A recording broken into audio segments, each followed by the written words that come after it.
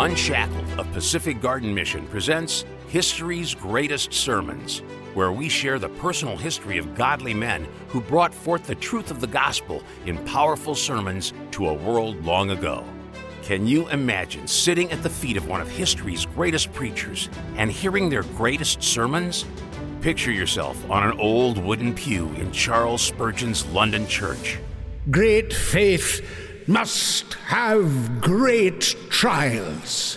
Or perched in a tree in the fields of a George Whitefield revival. Take care of your life, and the Lord will take care of your death. Or striding down the sawdust trail at a Billy Sunday prayer meeting. Christianity means a lot more than church membership.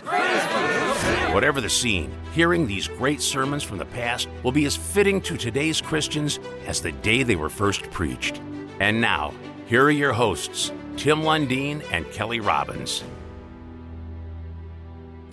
Hey, welcome back to History's Greatest Sermon. Kelly, good to see you again. And you, Tim? Glad you're a back listener.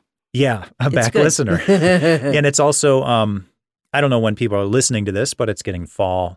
The weather's changing. A lot of things are changing. And what's funny is I'm getting busier. I kind of wish things weren't as busy. But anyway, that's where we're at right now. Yeah, it is. One thing I wanted to talk about before we get into the sermon is this is called History's Greatest Sermon. Mm-hmm. What exactly are we trying to accomplish with a program like this? What do you think? I would say the ability to hear from people who were at the height of preaching God and His Word, teaching to those who may not have read God's Word, might be somewhat familiar. And we are bringing those thoughts forward to see what we might be able to mine, because there is so much good in them. Yeah. And that might run counterpoint to any sermon you've ever heard now. And that's always a worthy thing. Yeah. There was, I don't remember who it was, but somebody said, and I've done this before where I quote someone, but I don't attribute the quote, so I apologize right away. And for all time. If it's new, yes, it isn't true. And if it's true, it's nothing new. And that I've heard that over and again in some of these sermons we've had the chance to listen to. Portrayed, I know they're portrayed by actors, but we get the message across that these topics they're bringing up, even over 100 or 200 years ago, are so relevant today because they're supposed to be founded in the Word, the Word of God, which is eternal, which always proves itself to be true. Much like, as we approach the Word of God, it might be a passage, let's pretend Ephesians, just for grins. There will always be something new for you there, because you have changed. God's Spirit has not changed, but He has more to teach you because you might be more open in a new way to what He has in His Word. Yeah. Well, this episode is going to be introducing Andrew Murray. Okay. Andrew Murray was, well, of course, I was going to do research on Andrew Murray, and there's like 1,000 people named Andrew Murray. There's a Sir Andrew Murray of the 13th century. There's a present-day professional tennis player. Yep. There's some political commentator. Anyway, ignore those None people. of them. Andrew Murray is a minister and preacher and author from the early 20th century. He was born in 1828. And his parents were from Scotland, but they were Dutch Reformed Church missionaries in South Africa, which will explain his accent, and you'll hear that in a little bit. Okay. He and his brother had formal education in Scotland. They had theological education in Holland, and then they returned to South Africa in 1848. He was 20 years old. My goodness. Yeah. He's going to be talking about the fruit of the Spirit is love. And just a heads up for those listening, this is a two-parter. The first part, it'll be today. The next part, you're going to have to catch the next episode. Okay. You can also find it on our app. Don't forget to download the History's Greatest Sermon app through unshackled.org. Anyway, that's my plug. Okay. What we're going to hear from now is Andrew Murray and his sermon, The Fruit of the Spirit is Love. The fruit of the Spirit is love. I want to look at the fact of a life filled with the Holy Spirit more from the practical side. I want to show how this life will reveal itself in our daily walk and conduct. Under the Old Testament, you know the Holy Spirit often came upon men as a divine spirit of revelation to reveal the mysteries of God, or for power to do the work of God. But He did not dwell in them then. Now, many just want the Old Testament gift of power for work. But they know very little of the New Testament gift of the indwelling Spirit, animating and renewing the whole life. When God gives the Holy Spirit, His great object is the formation of a holy character. It is a gift of a holy mind and spiritual disposition, and what we need above everything else is to say, I must have the Holy Spirit sanctifying my whole inner life if I am really to live for God's glory. You might say that when Christ promised the Spirit to the disciples, He did so that they might have power to be witnesses. True, but then they received the Holy Spirit in such heavenly power and reality that He took possession of their whole being at once and so fitted them as holy men for doing the work with power as they had to do it. Christ spoke of power to the disciples, but it was the Spirit filling their whole being that worked the power. I wish now to dwell upon a passage found in Galatians 5:22. The fruit of the Spirit is love. We read that love is the fulfilling of the law, Romans 13:10. And my desire is to speak on love as a fruit of the Spirit with a twofold object.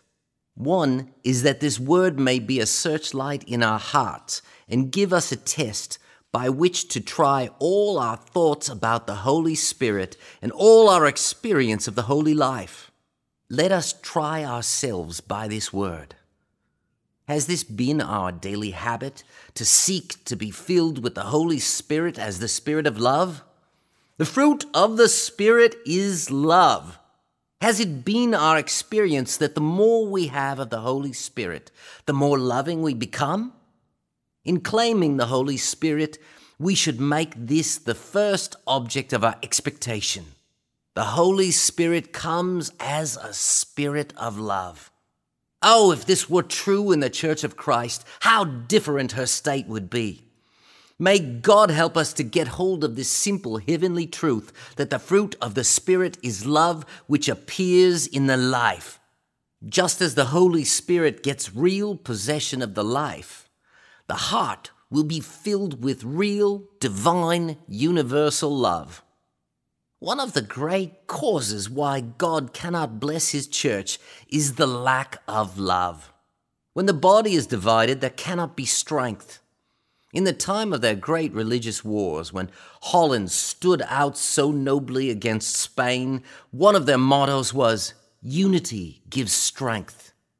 It is only when God's people stand as one body, one before God in the fellowship of love, one toward another in deep affection, one before the world in a love that the world can see, it is only then that they will have power to secure the blessing which they ask of God. Remember that if a vessel that ought to be one whole is cracked into many pieces, it cannot be filled. You can take one part of the vessel and dip out a little water into that, but if you want the vessel full, the vessel must be whole. That is literally true of Christ's church. And if there is one thing we must pray for still, it is this: Lord, melt us together into one by the power of the Holy Spirit. Let the Holy Spirit, who at Pentecost made them all of one heart and one soul, do His blessed work among us. Praise God, we can love each other in a divine love, for the fruit of the Spirit is love. Give yourselves up to love, and the Holy Spirit will come. Receive the Spirit, and He will teach you to love more. God is love. Now, why is it that the fruit of the Spirit is love? Because God is love. 1 John 4:8. What does that mean? It is the very nature and being of God to delight in communicating Himself. God has no selfishness. God keeps nothing to Himself. God's nature is to be always giving. You see it in the sun and the moon and the stars, in every flower, in every bird in the air, in every fish in the sea. God communicates life to His creatures. And the angels around his throne, the seraphim and the cherubim, who are flames of fire, where does their glory come from? It comes from God, because he is love, and he imparts to them part of his brightness and his blessedness. And we, his redeemed children, God delights to pour his love into us. Why? Because, as I said, God keeps nothing for himself. From eternity, God had his only begotten Son, and the Father gave him all things, and nothing that God had was kept back. God is love. One of the old church fathers said that we cannot better understand the Trinity than as a revelation of divine love, the Father, the loving one, the fountain of love, the Son, the beloved one, the reservoir of love in whom the love was poured out, and the Spirit, the living love that united both and then overflowed into this world. The Spirit of Pentecost, the Spirit of the Father, and the Spirit of the Son is love. And when the Holy Spirit comes to us and to other men, will he be less of a spirit of love than he is in God? It cannot be. He cannot change his nature. The Spirit of God is love, and the fruit of the Spirit is love. Mankind needs love. Why is that so? That was the one great need of mankind. That was the thing which Christ's redemption came to accomplish, to restore love to this world. When man sinned, why was it that he sinned? Selfishness triumphed. He sought self instead of God. And just look, Adam at once begins to accuse the woman of having led him astray. Love to God had gone. Love to man was lost. Look again. Of the first two children of Adam, the one becomes a murderer of his brother. Does that not teach us that sin had robbed the world of love? Oh, what a proof the history of the world has been of love having been lost. There may have been beautiful examples of love even among the heathen, but only as a little remnant of what was lost. One of the worst things sin did for man was to make him selfish, for selfishness cannot love. The Lord Jesus Christ came down from heaven as the Son of God's love. God so loved the world that he gave his only begotten Son. John 3:16. God's Son came to show what love is, and he lived a life of love here on earth in fellowship with his disciples, in compassion over the poor and miserable, in love even to his enemies. And he died the death of love. And when he went back to heaven, whom did he send down? The Spirit of love to come and banish selfishness and envy and pride and bring the love of God into the hearts of men. The fruit of the Spirit is love. And what was the preparation for the promise of the Holy Spirit? You know that promise as found in the 14th chapter of John's Gospel. But remember what precedes in the 13th chapter. Before Christ promised the Holy Spirit, he gave a new commandment, and about that new commandment he said wonderful things. One thing was, even as I have loved you, so love ye one another. To them, his dying love was to be the only law of their conduct and fellowship with each other. What a message to those fishermen, to those men full of pride and selfishness. Learn to love each other, said Christ, as I have loved you. And by the grace of God, they did it. When Pentecost came, they were of one heart and one soul. Christ did it for them. And now he calls us to live and to walk in love. He demands that though a man hate you, still you love him.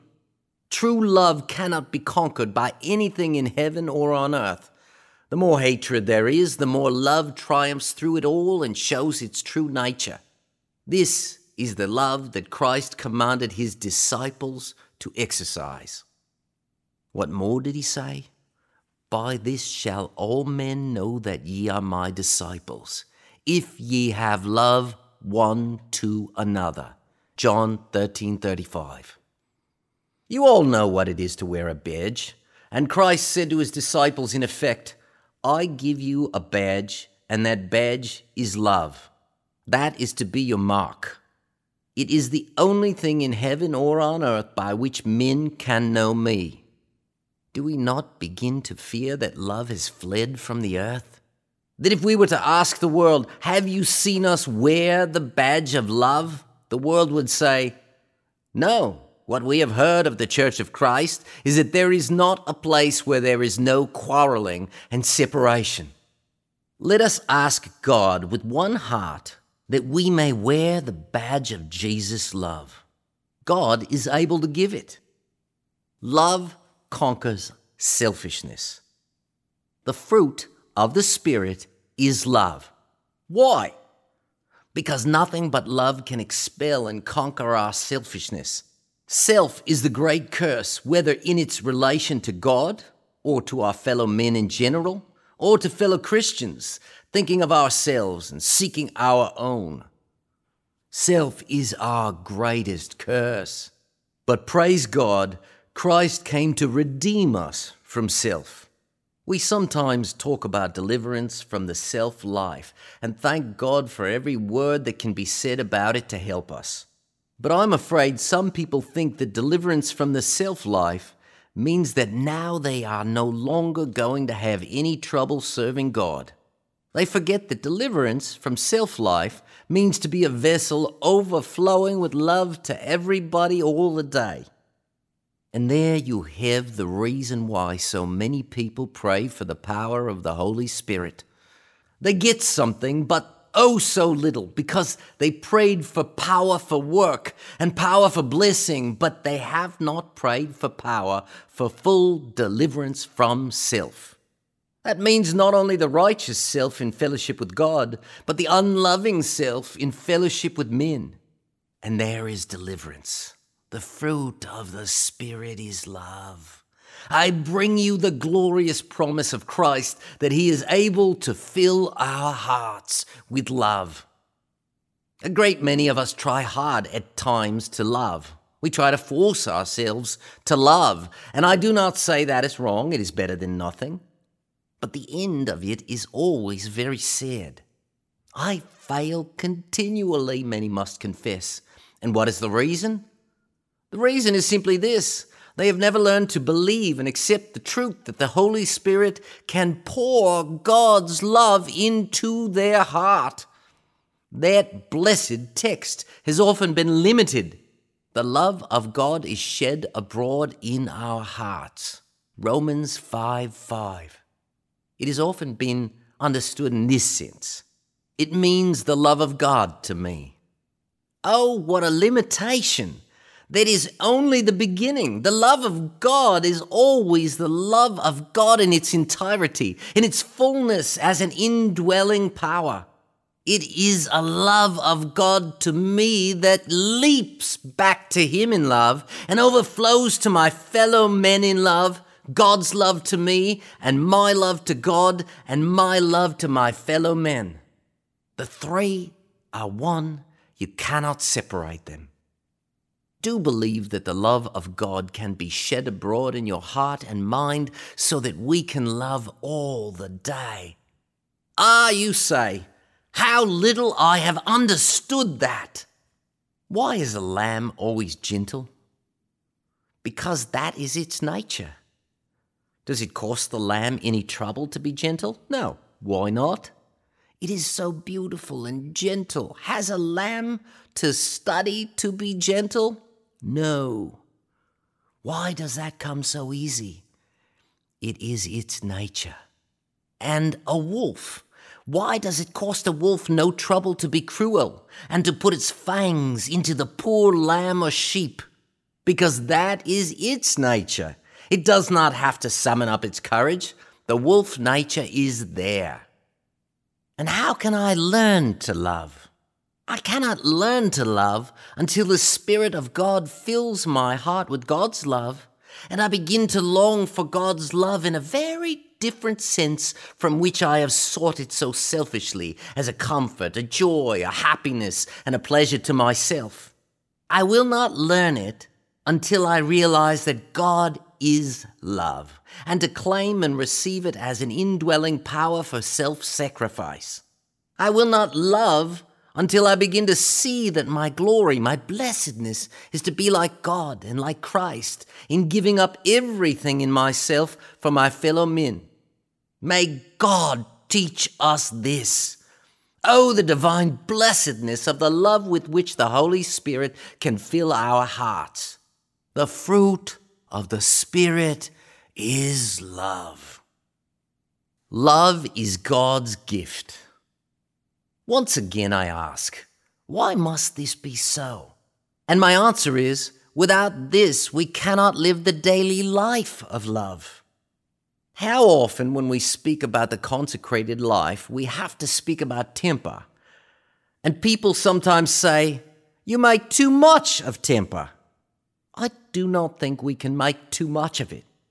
Think for a moment of a clock and of what its hands mean. The hands tell me what is within the clock, and if I see that the hands stand still, or that the hands point wrong, or that the clock is slow or fast, I say that something inside the clock is not working properly. And temper is just like the revelation that the clock gives of what is within. Temper is a proof whether the love of Christ is filling the heart or not. How many there are who find it easier in church or in prayer meeting or in work for the Lord, diligent, earnest work, to be holy and happy than in the daily life with wife and children? How many find it easier to be holy and happy outside the home than in it? Where is the love of God? In Christ. God has prepared for us a wonderful redemption in Christ, and He longs to make something supernatural of us.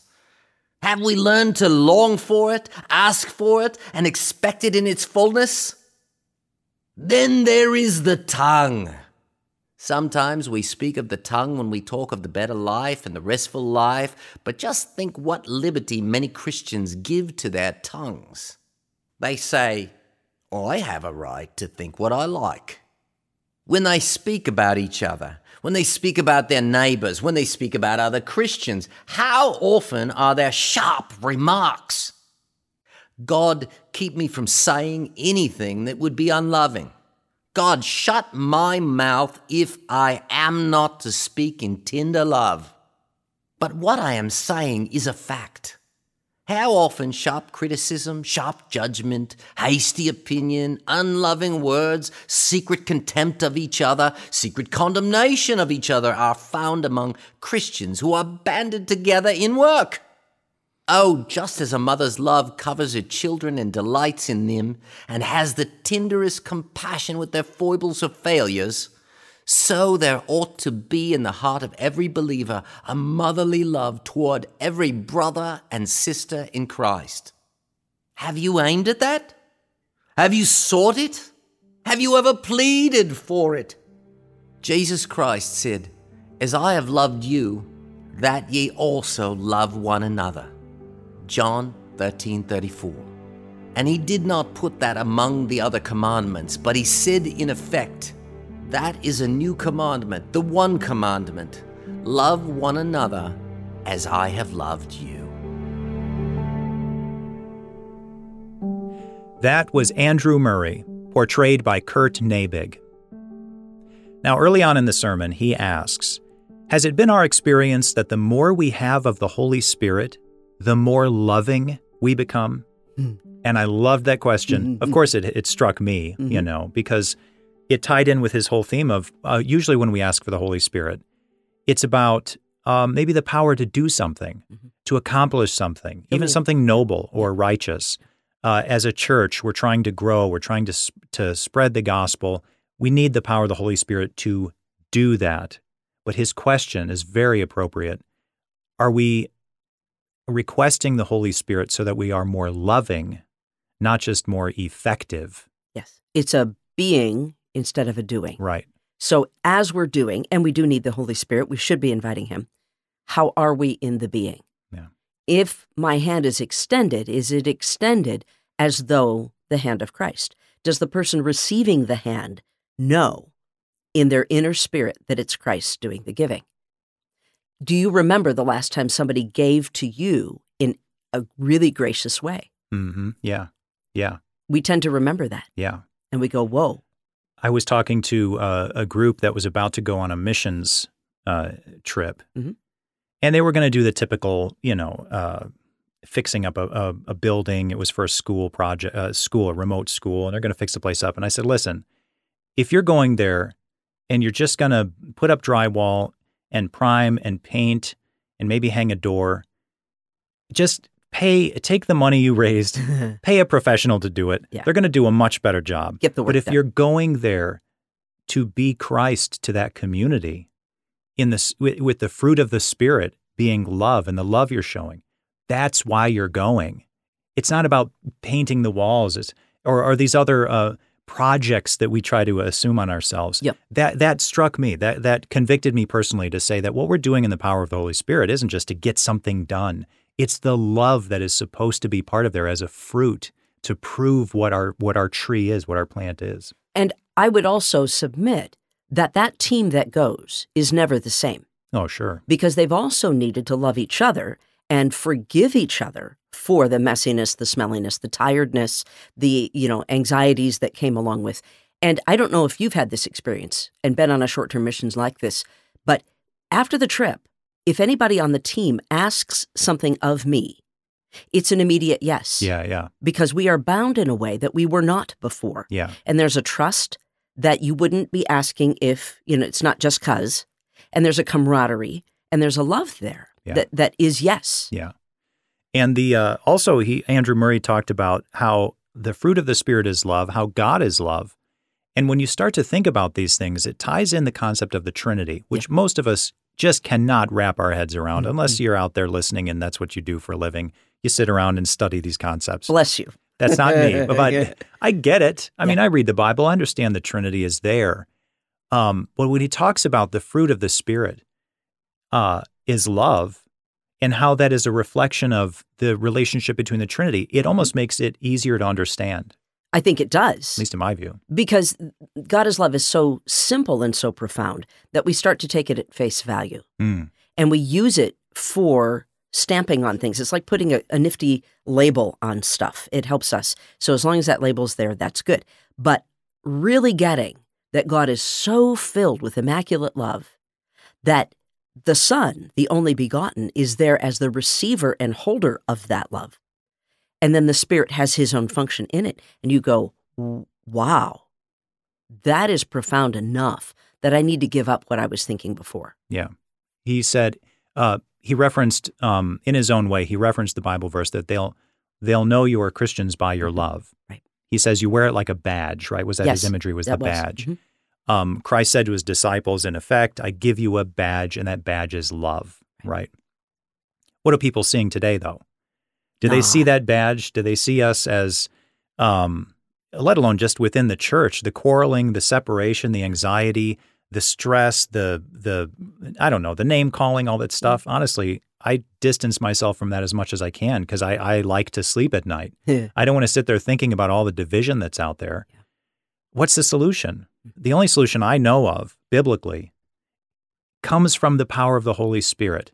And again, back to my first point, not to do stuff only or get something done in the community or fix the local politics that you're frustrated by. Or have a certain opinion, Right, because that's big. You need to have an opinion. right. Right. But it's that the power of the Holy Spirit just allows us to even be capable of loving the unlovable, of loving someone that we don't like, that we don't share an opinion with, or that we don't agree with. Yes. The fruit of the Spirit as love is just sorely needed today. And even though he gave this sermon, 100 years ago, the fruit of the Spirit is love. That's something we should all be desperately praying for. It is outside of our capability. Therefore, we must do it in the Spirit. This has been History's Greatest Sermons, an unshackled production of Pacific Garden Mission, produced and directed by Timothy Gregory. To hear more unshackled content, you can download our app. Get it for free at any of the major app stores. For more information, visit unshackled.org. Join us next time as we experience another one of history's greatest sermons.